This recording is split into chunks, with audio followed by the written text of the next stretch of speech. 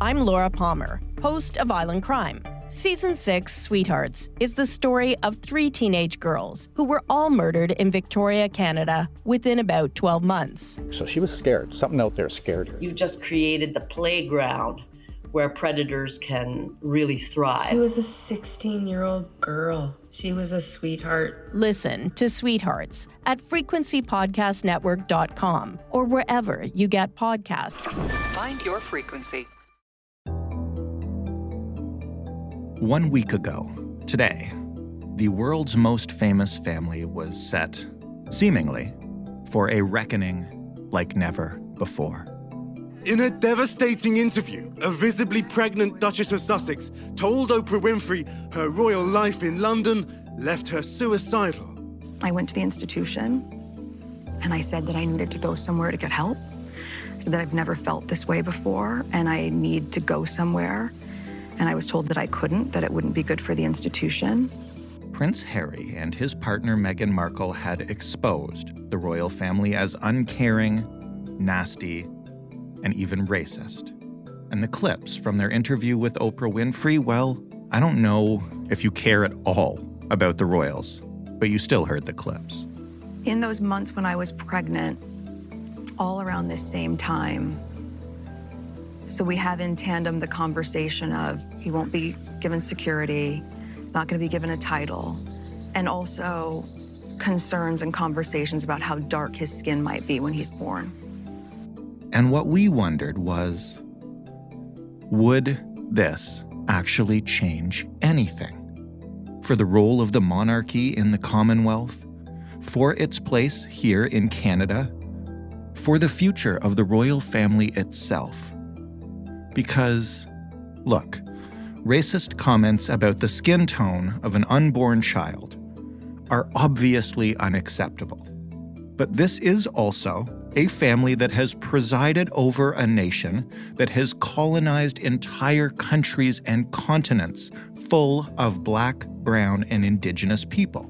So I think it's fair to wonder if this, a primetime interview with Oprah, will actually be the straw that broke the camel's back. It's been more than a week since the Oprah interview went viral. What's changed for the royal family? What hasn't? What happens next? And should we even care?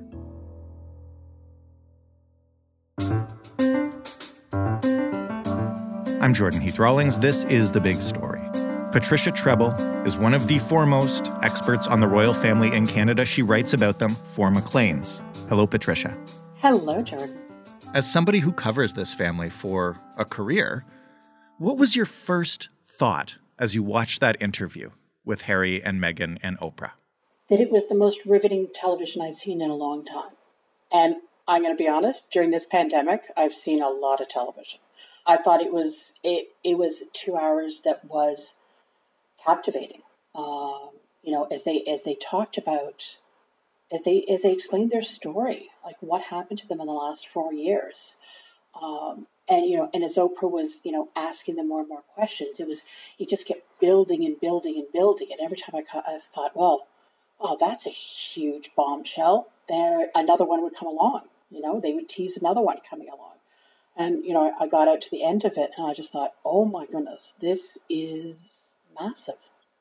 In the days directly following that interview, there was a ton of talk about what this would mean for the royal family going forward, for places like Canada's relationship with the royal family. And, what I said then is let's wait a week and see if any of this sticks. So where are we? What's happened in the week since? In the immediate aftermath, there was this overwhelming reaction, sympathy for the couple, and really an amazing amount of criticism launched at the royal family, at Harry's family, at the institution, at the monarchy, at the Canadian crown and stuff like that. And that was to be expected, of course. It was such an incredible interview. But then what's happened now, more than a week later, is I think people are looking at the interview in a calmer light, I guess, but also a more analytical light, that we're looking at, what was said, what wasn't said. and putting things in context. And there's also been a certain amount of fact-checking. I mean, I did some in the immediate aftermath. I mean, I've been fact-checking for 20 years. It's in my DNA now. But there's been some of that. And I think the reaction is more balanced now, is more nuanced. And so as things kind of unfold, I think the immediate sense that this might have been a cataclysmic event for the royal family, I think has been tempered a bit. But it clearly is a huge event for the royal family. Maybe for people like me who pay, at best, kind of a casual attention to royal family stuff, can you explain why this interview was such a huge deal? Because, again, I'm watching it and seeing the coverage of it. And, you know, the idea that the older folks in the royal family might be a tad racist, the knowledge that Meghan had some mental health struggles and struggled to cope with the treatment by the press, and that the relationship went bad and they left, like, none of that was really news to me. I kind of assumed that stuff. So I guess I didn't expect it to be that big a bombshell. Why was that? I think it's two things. I think it's first the fact that royals really rarely give these sorts of interviews. I mean, it's incredibly rare because they want to preserve in many ways the mystique of the monarchy. But at the second time, it was two people very openly talking about the inner workings of the most famous family in the world and the most famous institution of the world, which is the monarchy. And I think when people around the world talk about the Queen and the monarchy, they're only talking about one. They're talking about Queen Elizabeth II, and they're talking about the monarchy, which is the British monarchy, the Canadian monarchy. She's the head of state of 16 realms. And that's what made it a bombshell. And also what they were saying, because, I mean, what they were giving was allegations of racism by Harry's family. I mean, somebody within them talking about, making racist comments about the color of Archie's skin before he was born. It was Harry, who has obviously grown up in the royal family, talking about his brother and his father being trapped within the monarchy with no way out. And it was also Meghan talking very openly about the fact that when she was pregnant with Archie, she had suicidal thoughts, which is just heartbreaking. The fact that she was trying to get help and didn't quite know where to go, and people were saying, well, you really shouldn't get help, and this is what she was saying, and you can't help but be sympathetic to them. And I think that's what it was. It was that it was very much them versus the institution. And that's what really came out in that story, in that interview. But what chance do they have, really, going up against an institution like that? Not to necessarily pit them against the royal family on their own, but, the coverage of it seemed to imply that this interview might seriously damage the monarchy in a permanent way. And what kind of chance is there of that actually happening? Oh, I think there is a good chance. I mean, look, racism is a bombshell. It is enormously damaging to the royal family. Any whiff of racism, any taint of racism to any person or institution today, especially one with a history of empire, a history of colonialism, I think it's going to stick. I mean, when you're talking about, Britain's reputation abroad, the royal family is the selling point. I mean, when the royal family goes on these tours abroad, they're representing often Britain. And they attract huge amounts of coverage. I mean, Britain talks of them as, the ultimate tourist point. If you're viewed as racist, then where do you go from there? You're tainted. And also, you've got the royal family is standing within the Commonwealth, where, large percentage of the overall population of the Commonwealth are people of color. So they're looking at this and they're saying, well, if these are allegations, claims by Harry and Meghan against Harry's family, then why do we want to be associated with these people? And I think one of the things that, for me, kind of always looking at everything, realizing everything is a shade of gray, everything has nuance. I wished Oprah had asked the follow-up questions, had asked, Harry didn't want to talk about it. But if you're going to lay that sort of throw a bomb over the gates at Buckingham Palace, then I think you do have a duty to explain it. What was the context? Who was the person? Did he actually tell that person, I think what you said was racist?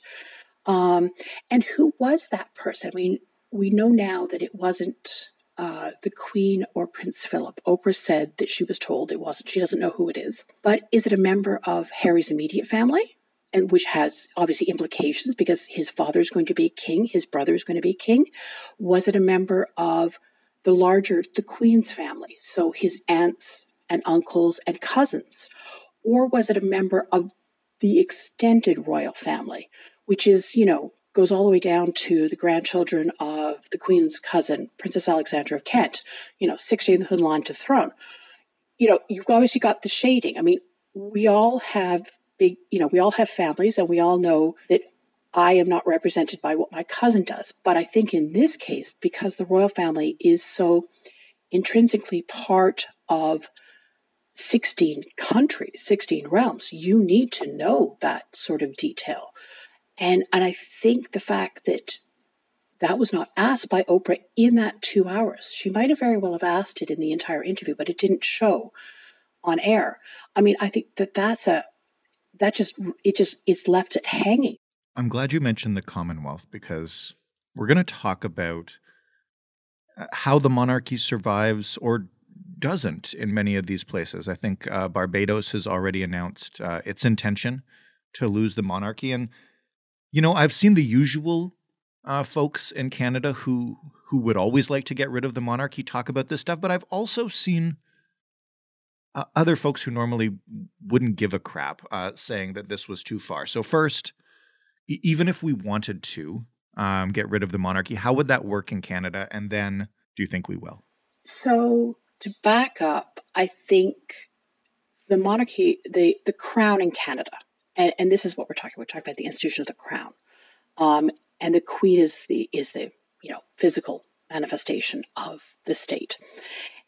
And whether the Maple Leaf Crown has always been, perennial story. And of course, we've got the scandal involving Julie Payette, who was forced to resign after a report said that she fostered a culture of bullying and harassment at Rideau Hall.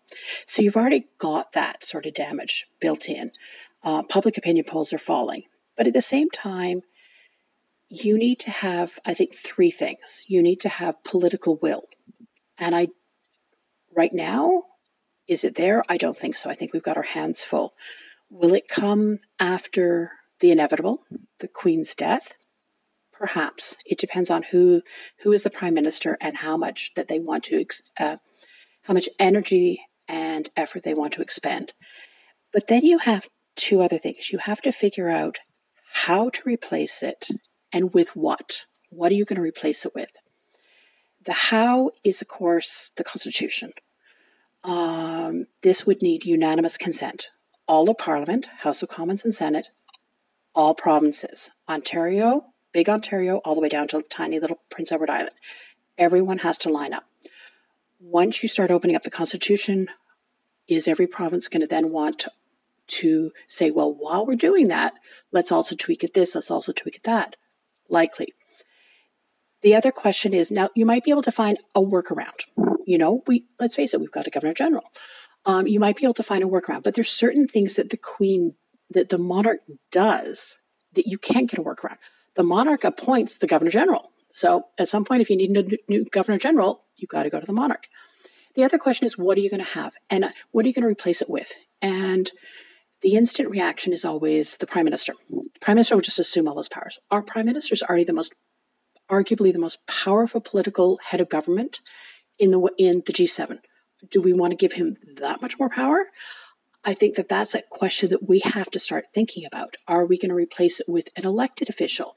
Well, then what sort of election? Are they going to be politicians? Are they going to be former politicians? So then are you going to have a Governor General's election or a head of state, a presidential election in which you have political parties involved? People talk about the Irish situation where they've kind of divorced the election of the president from politics. But that's a very small, homogeneous population. And I think the one thing we know about this country is it's very regional. It's very diverse. And I don't think that we're going to have that here. And also, is that person then going to rival the prime minister? Again, you need the political will.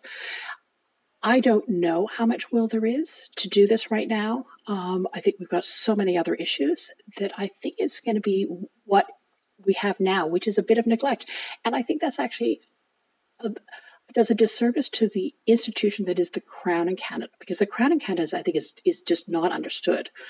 And I would love to have civics back, because people don't understand the roles of the Prime Minister, the roles of the Supreme Court and stuff like that in relation to the Crown, in relation to all the provinces, and how different Canada is to how the system is set up in Britain, how the system is set up in Barbados, for example, which does, as you said, look like towards the end of this year, they'll be leaving the monarch as head of state. They'll still remain within the Commonwealth. They've made that clear. And as the Queen has always said, it's up to each individual country. If you want to do it, then she's fine with it. She will absolutely sign off on this. But it has to be something that the entire country wants. You're saying it's not as easy as just slapping Celine Dion on the money instead. Here's the thing. This country, if you start getting societal and political will turning in one direction, we saw this at the beginning of the pandemic. You can do an enormous amount very quickly in this country, but you have to have everything lined up. So, and I'm going to be honest, do you want Celine Dion? I was actually thinking more the Schitt's Creek sort of, presidency. That would be fun. Come on, the Levy family. Come on, you've got the dad and the son already lined up. Who needs more?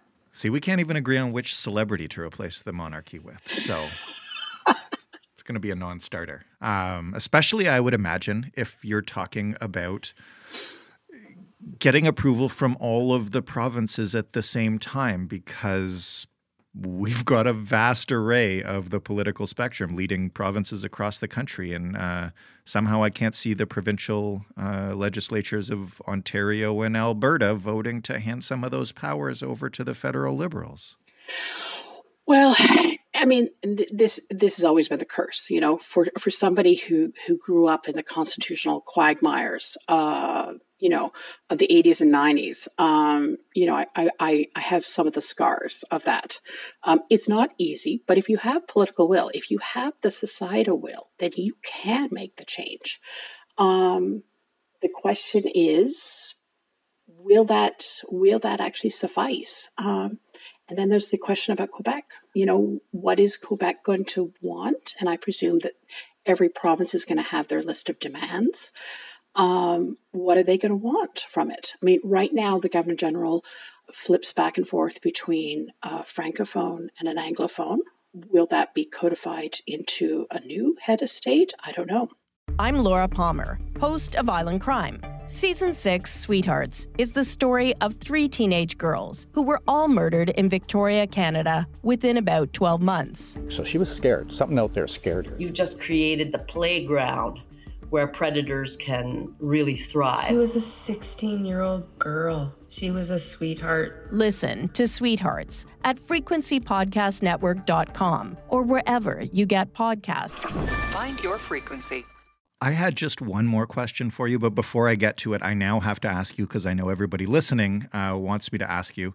You got to give me at least one of those things that nobody really understands about the Crown's role in Canadian politics. What's one of the most common misconceptions that people just don't know about unless they really get wonky? I think it's the fact, and somebody described it this way, that it is the fire extinguisher on the wall. And so, look, we've got the perfect example of what happened down south of the border when you've got somebody who will push and push and push against norms, who will push against conventions, who says, if it's not written down as law, then I can just do it. We've had that for the last 4 years.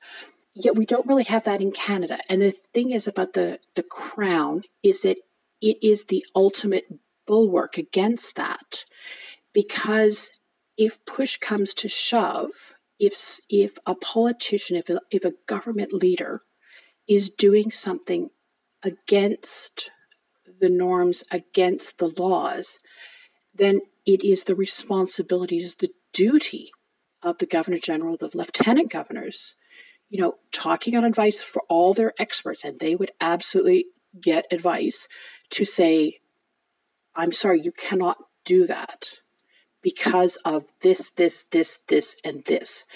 It's not their business to be involved in politics. It's not their business to take sides, but they simply are responsible for the institution.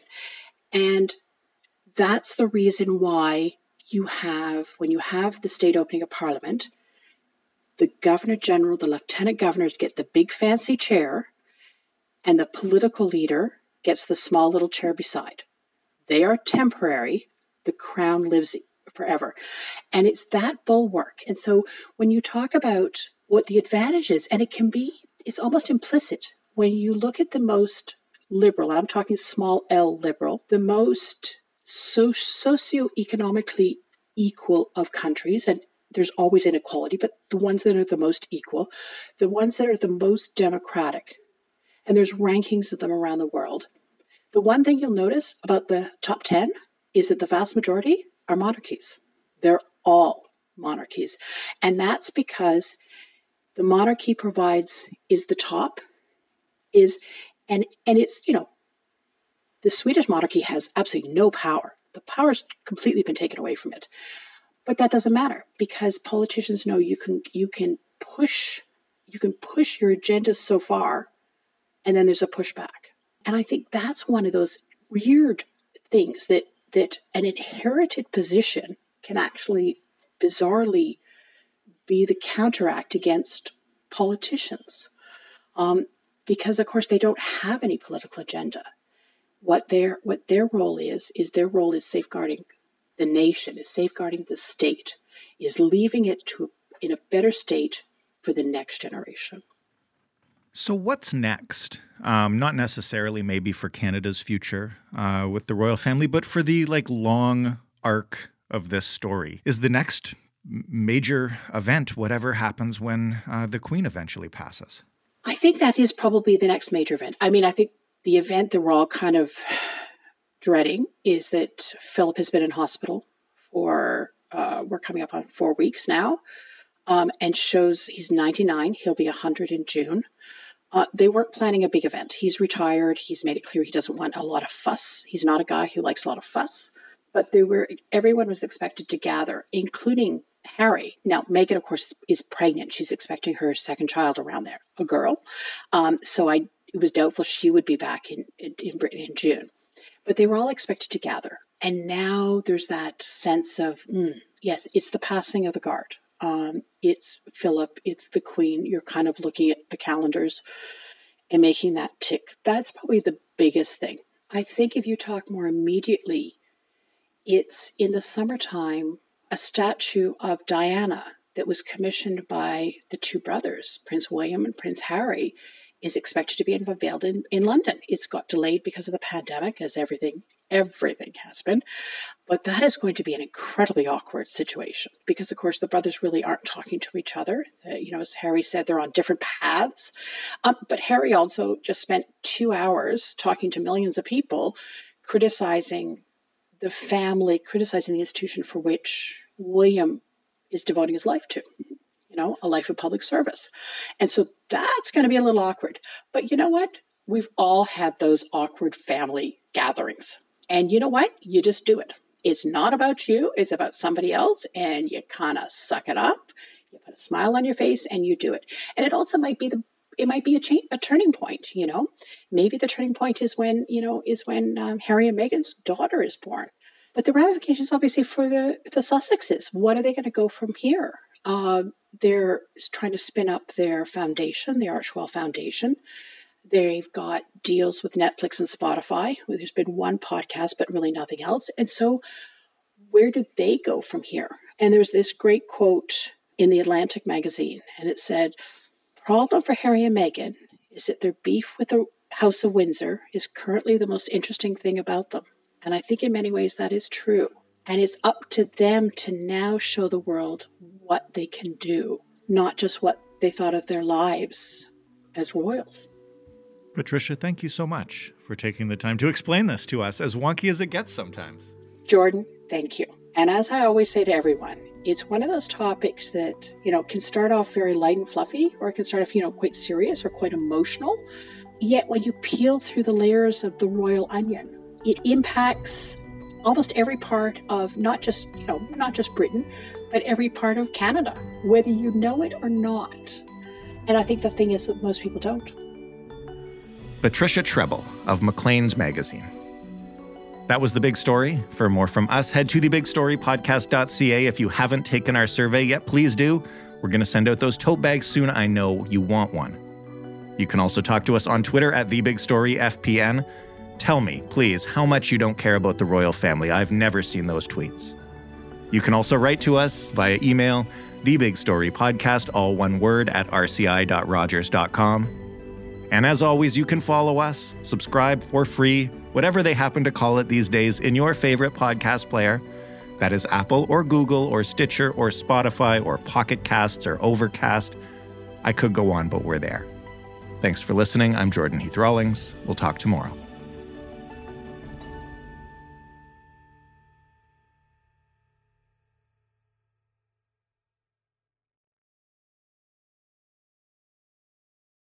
I'm Laura Palmer, host of Island Crime. Season 6, Sweethearts, is the story of 3 teenage girls who were all murdered in Victoria, Canada, within about 12 months. So she was scared. Something out there scared her. You've just created the playground where predators can really thrive. She was a 16-year-old girl. She was a sweetheart. Listen to Sweethearts at frequencypodcastnetwork.com or wherever you get podcasts. Find your frequency.